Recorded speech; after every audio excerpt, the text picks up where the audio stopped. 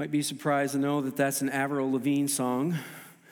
I actually think it's going to end up getting a lot of playtime because people feel that way about a lot of things in life. But we're talking about work. We're in a series where we're talking about your work.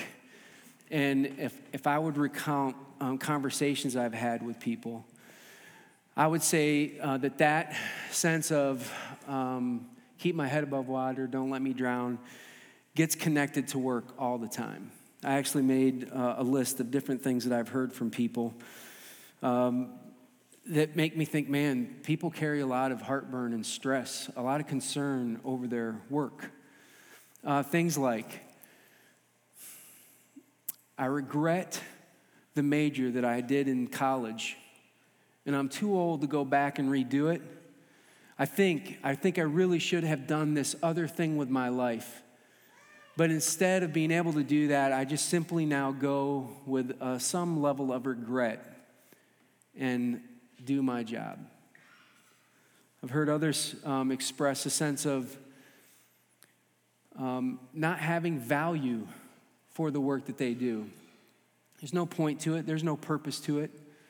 It just pays the bills. They're just kind of on cruise control. And maybe they heard that from friends and family, but sometimes you get it from yourself. You've told yourself that what you do is kind of meaningless, and the work becomes drudgery for you.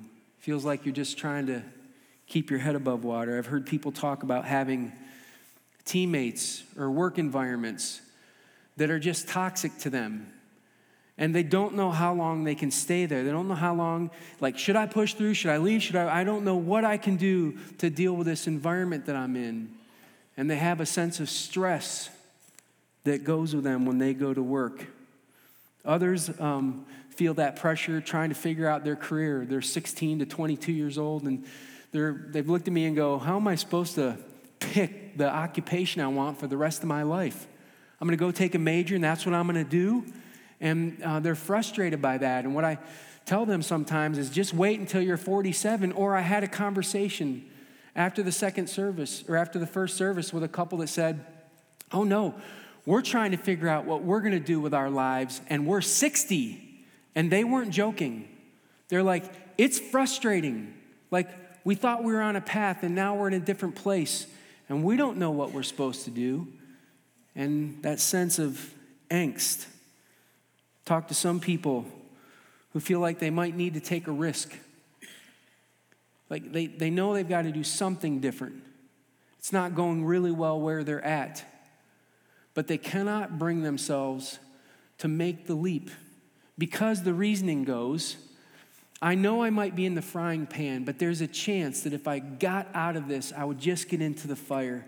So I'm going to stay with this thing that I know, even if it's killing me, rather than make a change. Talk to some people who feel like they haven't been rewarded properly. They haven't been given a raise. They haven't been recognized. And they go to work with a sense of bitterness about what they're doing. They don't enjoy it. 1 ounce of it, they just do it, feeling like they've been shortchanged. I look at this, all of these things that we sometimes feel, and I think about this song that they just sang. The sense that, God, can you keep me from drowning? Can you keep my head above water? Can you come and rescue me? And I think people make that prayer about their work. And I think it's possible that God could come along and pluck you out and put you in a different circumstance. He's more than capable of doing that. But I think he rarely does it. And I think one of the reasons he rarely does it is because God has a different view of work. He has a high view of work. He believes it's possible for you to find meaning, purpose, and value in whatever work that you do. Like, as a being who was created in God's image, you were created as a creative being who's a builder. This is what God was. You were given these kind of things, and you have the ability to go out and do that kind of stuff in a way that honors God. And we have these opportunities, and they kind of get past us. It's kind of a mixed bag, I would say. Our activity of being a creative beings who build is there's been some good successes. Like, for instance, the wheel. Not bad, right? That's from Mesopotamia. That's a 5,500-year-old wheel. I love them.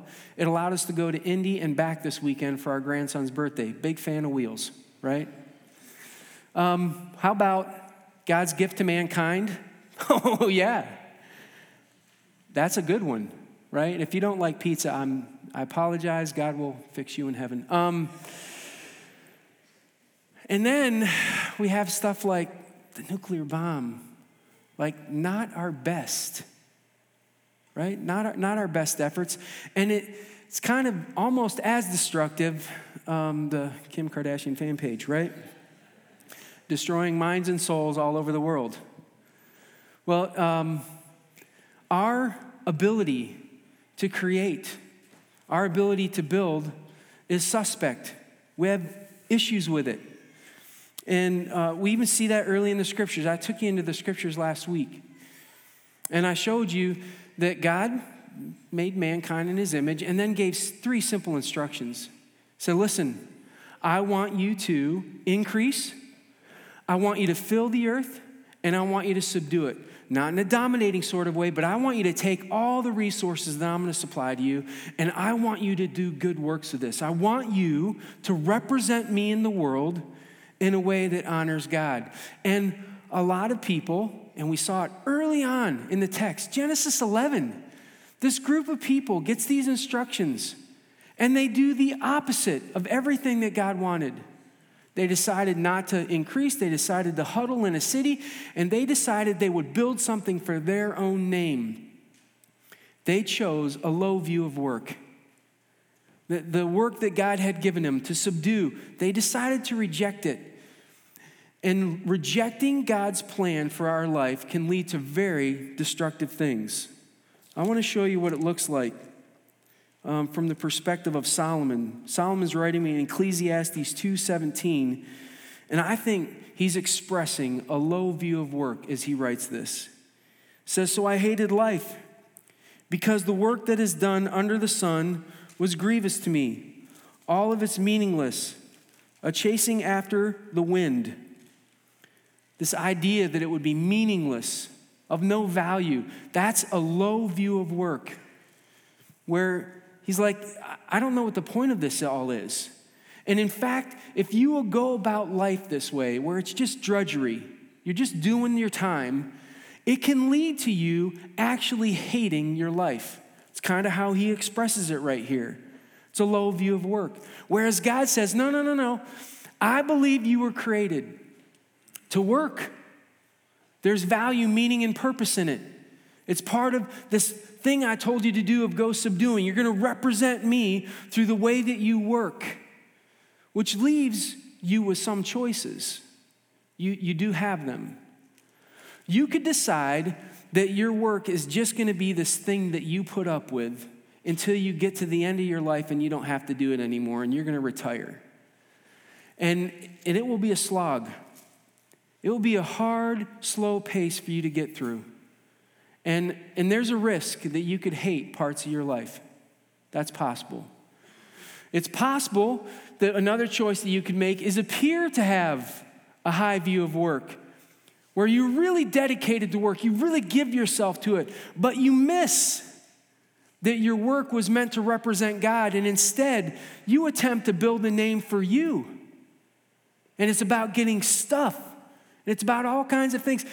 You can quickly use work to determine what your identity is, what your worth is. You can become a workaholic because that's where your value is placed in. And it seems like you have a high view of work because you're working all the time. But really, it's an unhealthy, low view of work. You could do this. I've seen this. I think it's fascinating to me.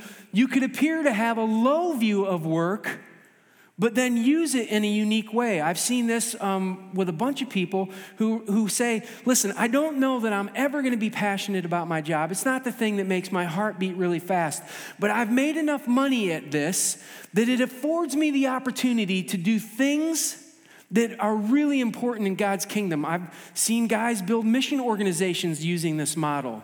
They don't love what they were doing. No, he was like selling Aflac insurance. It's like, it doesn't make my heart beat fast. I know I'm helping people, but this that it affords me to do, this is what I love. And people have done that. And again, their view of work was, I'm using this in a way that will honor God. And although it doesn't necessarily give meaning to me, I'm using it. Or you can do what I'm hoping that you'll consider is the fourth option. That you would start to understand that the work that you do, and I mean that broadly, the thing that you do that brings value into the world, that we give a lot of our energy and effort to, whether it's going to school, whether it's staying at home with kids, whether it's volunteering, maybe you're retired and you don't have a job, but there's still work that's to be done serving somebody, or it might be a role that you have, a job that you have, that having that opens up an opportunity for you to honor God. The question is, with all of these options, how do you get there? How do you get to a place where you don't settle for a low view of work and you do some things that allow you to experience like deep meaning and purpose in the work that you do? Before you decide which one of those choices you should make, I want you to hear me out today. Because I think there's another component to work that I think is worth understanding. That God made this a part of the process. And as we go through it today, we're going to look at this piece that we're going to add in. And in the process of looking at it, we're going to look at three things that God says, man, if you would make these conscious decisions along this journey, you have the ability to move the work that you're in from a low sense of work, of not having much meaning, to something that's purposeful for your life. So that's where I want to kind of head today, and I'm hoping that we can get there. Now, the problem with what I'm about to share you is it's going to seem crazy.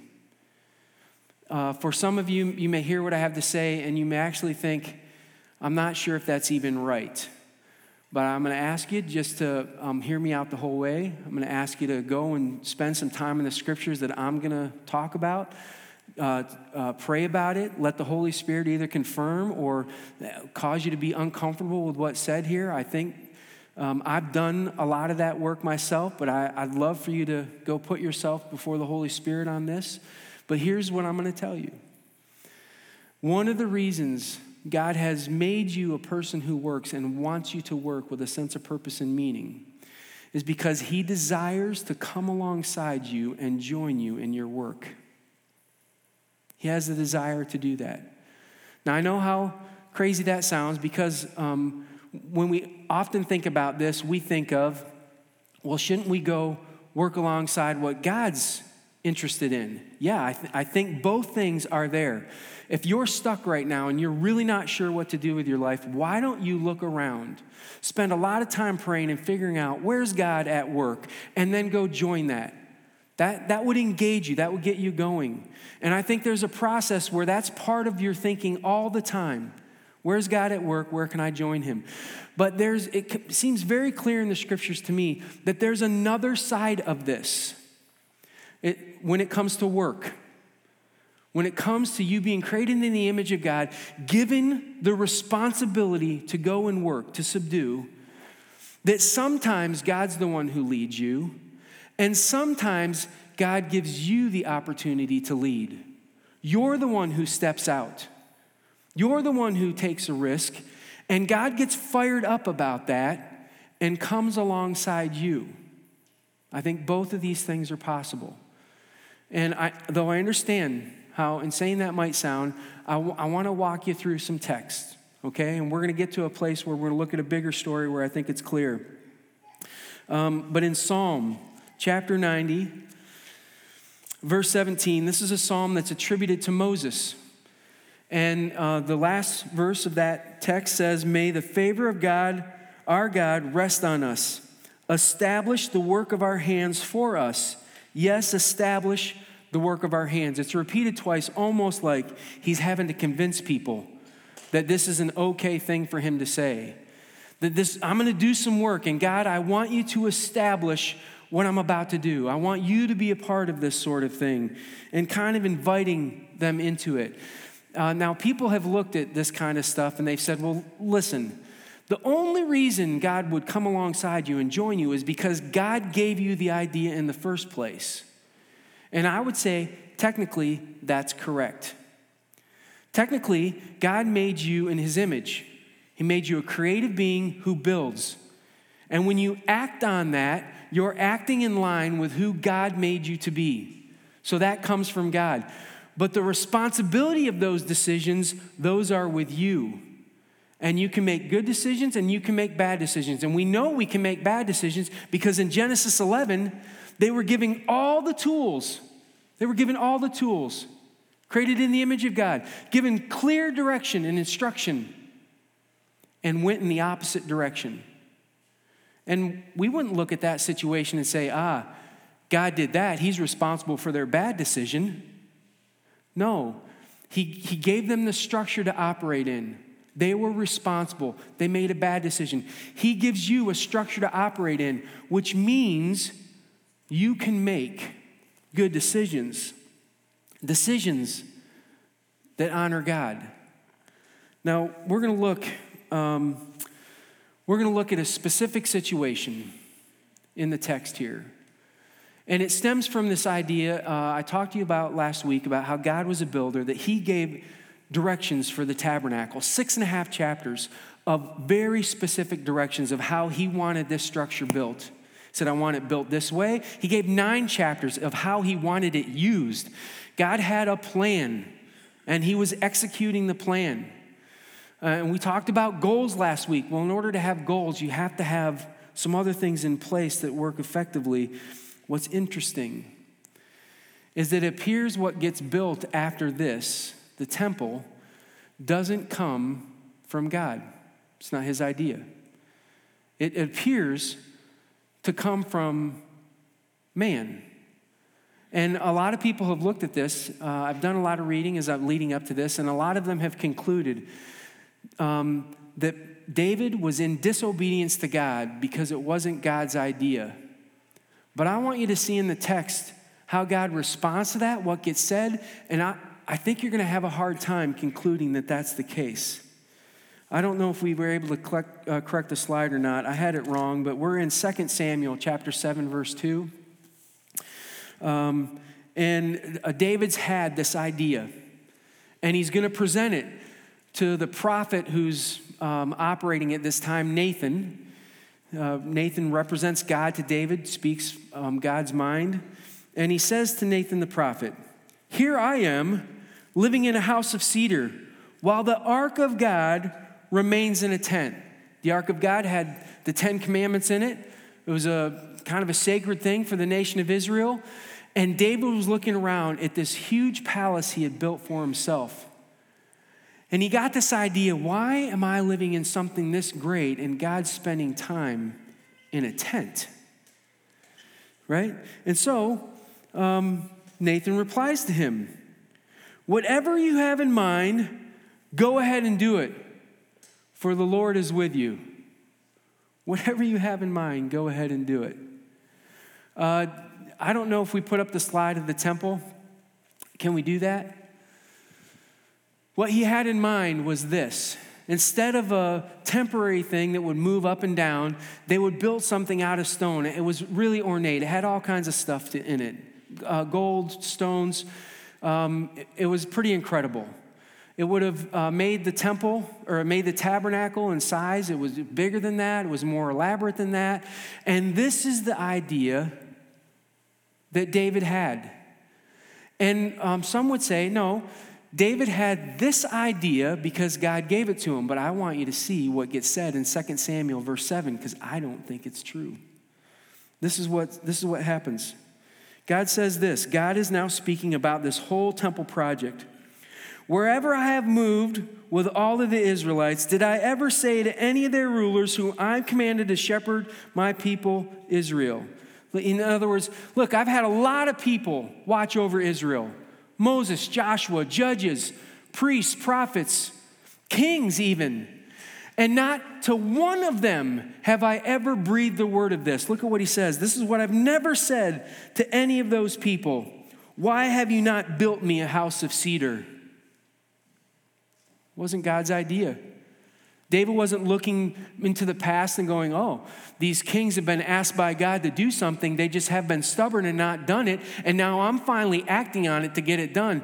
No, was nothing that God had brought up.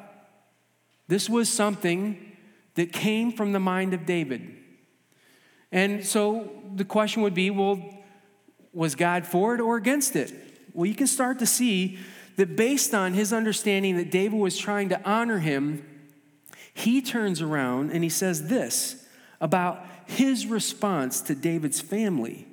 Verse 12, when your days are over and you rest with your ancestors, I will raise up your offspring to succeed you, your own flesh and blood, and I will establish his kingdom. You want to honor me by building a temple like that? I'm going to honor you by establishing your family. And it goes even further. Verse 13 says, he is the one who will build a house for my name, and I will establish the throne of his kingdom forever. He does this forever by bringing Jesus through the lineage of David. But God's response to David's heart in all of this is that I'm going to respond back to you and say, wow, I can't believe you're choosing to think of me in this way, so I'm going to honor your family. Can I just tell you, I've not found one time yet in the scriptures where somebody or a group of people are being disobedient to God and God steps up and says, I think I should honor you for that. Didn't happen. I think there's a positive response to what's happening here. Why? Because David gets the first part of making our work meaningful and purposeful. Like you're a creative being who builds. So what do you need next? The right motive. It's the right motive. David's motive becomes clear over and over and over. It shows up in the text. In 1 Chronicles chapter 29, verse 1, it says, then King David said to the whole assembly, my son Solomon, the one whom God has chosen, is young and inexperienced. The task is great because this palatial structure is not for man, but for the Lord God. And you will find him saying that over and over and over throughout this section of scripture.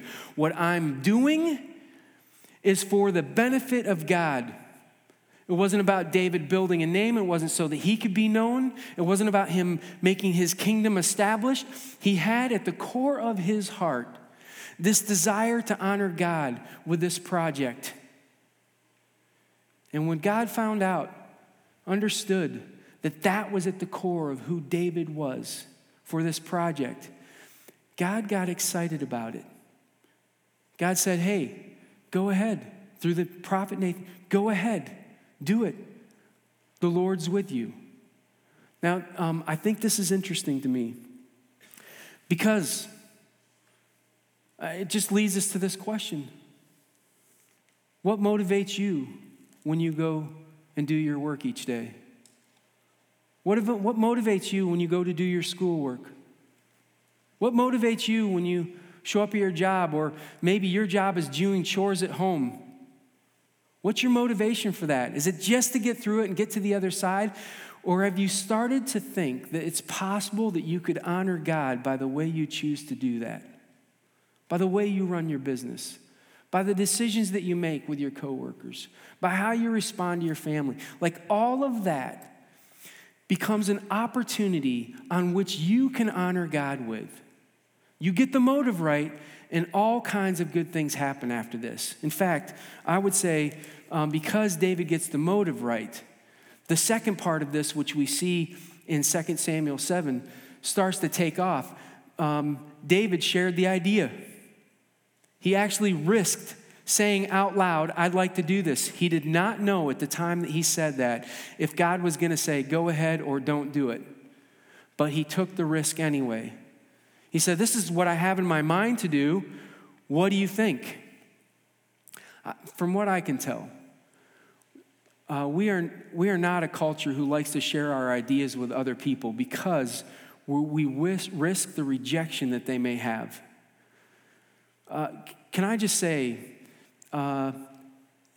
if you're an influencer of other people, a parent, a boss, an aunt or uncle, like you're in a place where you can influence somebody else's life, you should take that ability to hear ideas from somebody and find a way to fan it really seriously.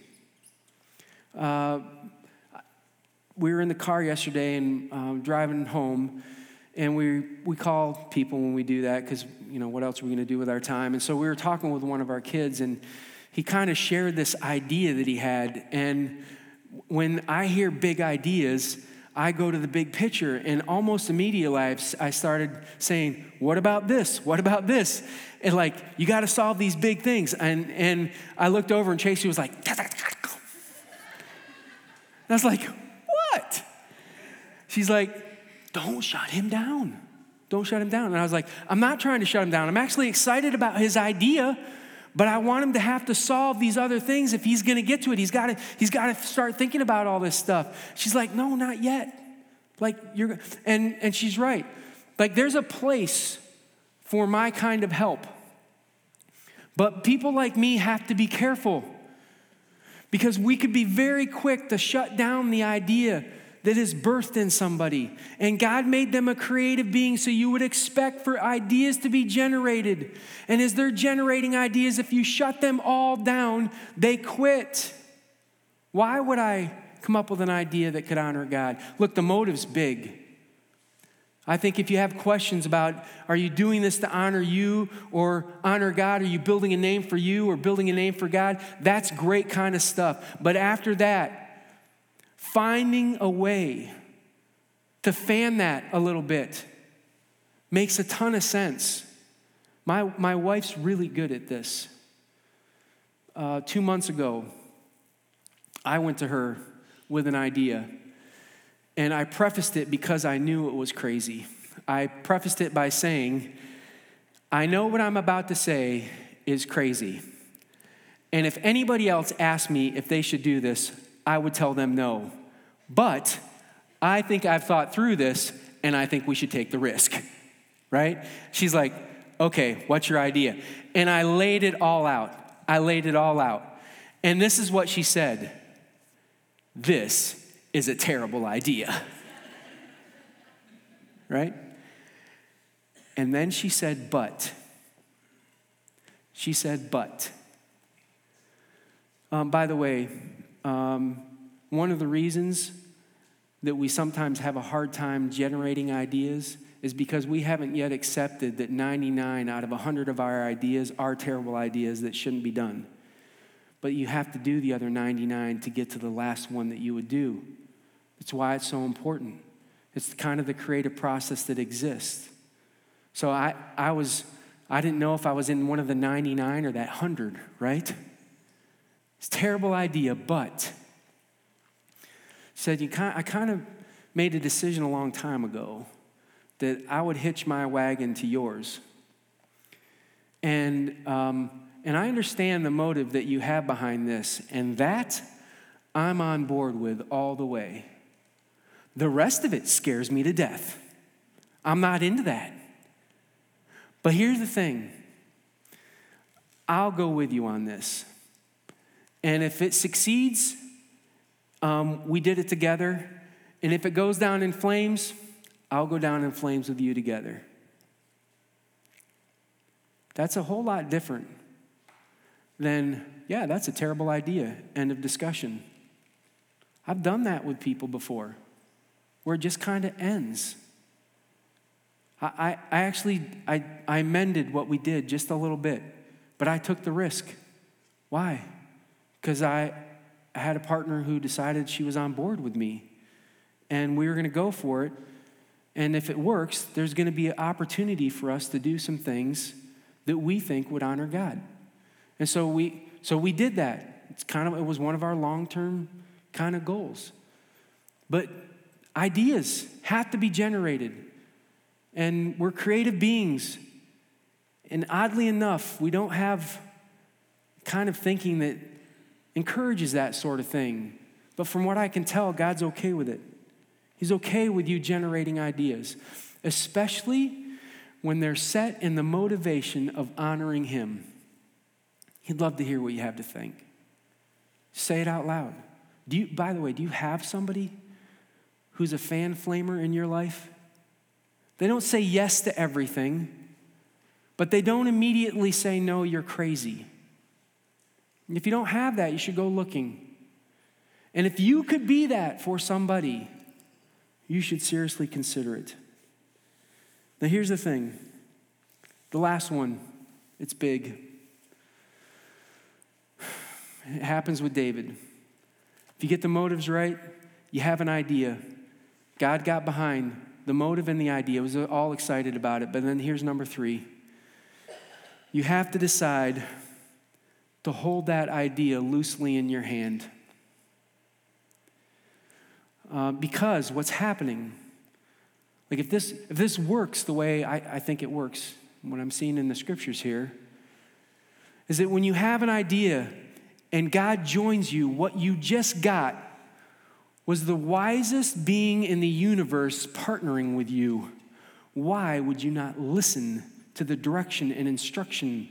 Why would you not adjust course if God said, yeah, I love the idea, but I really think it should be done this way?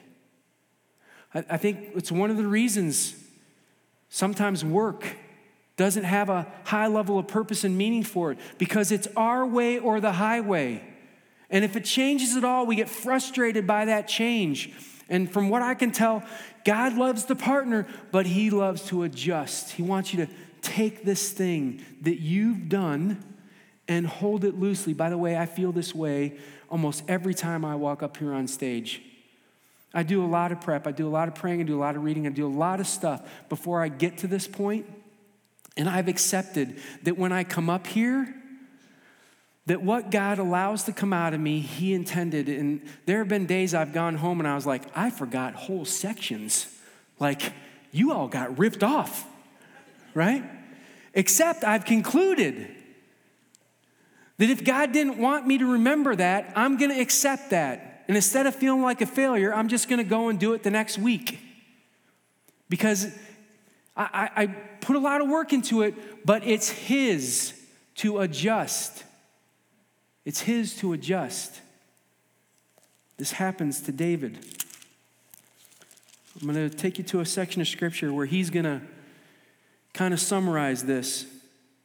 This is 1 Chronicles 22:7. David said to Solomon, my son, I had it in my heart to build a house for the name of the Lord my God. He's got the motives, he's got the idea. Verse 8, but this word of the Lord came to me.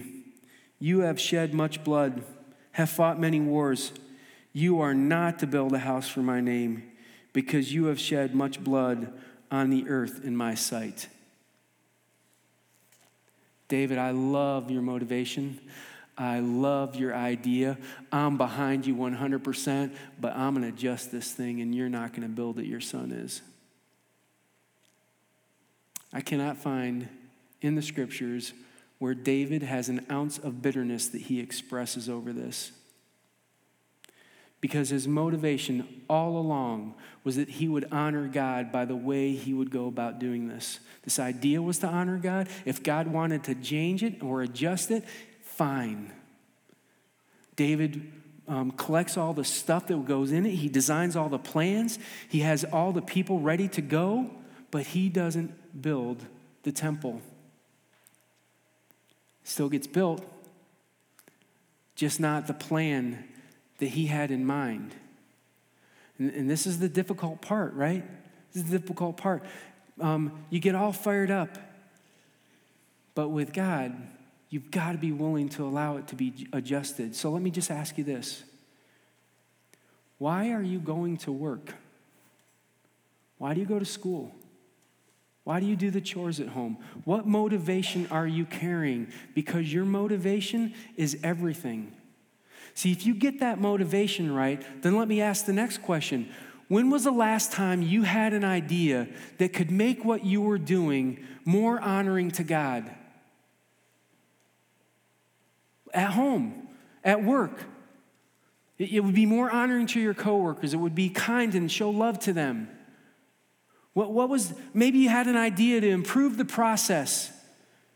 And that's subduing things even better. Like it's gonna honor God by doing this better. When was the last time you had an idea that you shared with somebody? And if you have those, do you have the courage to present your idea to God as he comes alongside you and says, I really want to adjust that. It's not about you. It's about my kingdom. I want to take this from your hand and use it in a different way. I'm telling you right now, if you're willing to make those kinds of choices and decisions at whatever work you do, you can adopt a high level of work or a high view of work where it has purpose, meaning, and value to your life. And it becomes exciting because the almighty creator of God wants to show up with you at your place of work, where you add value to the world. And it's a way that you get to experience God in a way that you wouldn't any other way. At work, what you're doing, like displaying your creative ambition and the building that God made you to do. Why do you go to work? When was the last time you had an idea? Are you willing to hold those loosely to honor God? Let me pray with you. God, it's quite a contrast when we think of the song that we started with, that people feel like they go into these roles, this work that we do, and the best that they can come up with is, man, I just hope I don't drown. I wish I could just keep my head above water. And that would be good enough. I would take that. But God, you have a bigger idea. That we would look at the work that we do as an opportunity to honor you, to represent you in the world. And when we have the right motive to bring honor to you, to your kingdom, to build your kingdom and not ours, we could do a lot of damage in this world. We could do damage at our workplace. We could do damage on the teams we want to. When I mean damage, I mean really reveal the kingdom of God in this world. God, I ask that as we start making motive choices, that you would reignite in all of these creative beings here, that you made them this way, but I ask that you would reignite ideas. Like help them to find people to talk to. Like, hey man, I'm thinking about honoring God this way. I think my life could be used this way. I think he's given me these gifts and I want to do this. What do you think? God, and I ask you would give us the courage to fan the flames of each other. And then, God, I ask that you would give us the courage to hold out our hand and say, I know it's my idea, but if you've come alongside me, I take your wisdom, I take your adjustments, and I want you to be honored by the way I choose to live. God, I ask that you would take this work that we have as an offering to you and use it to advance your kingdom in the world. I ask for that in Jesus' name. Amen.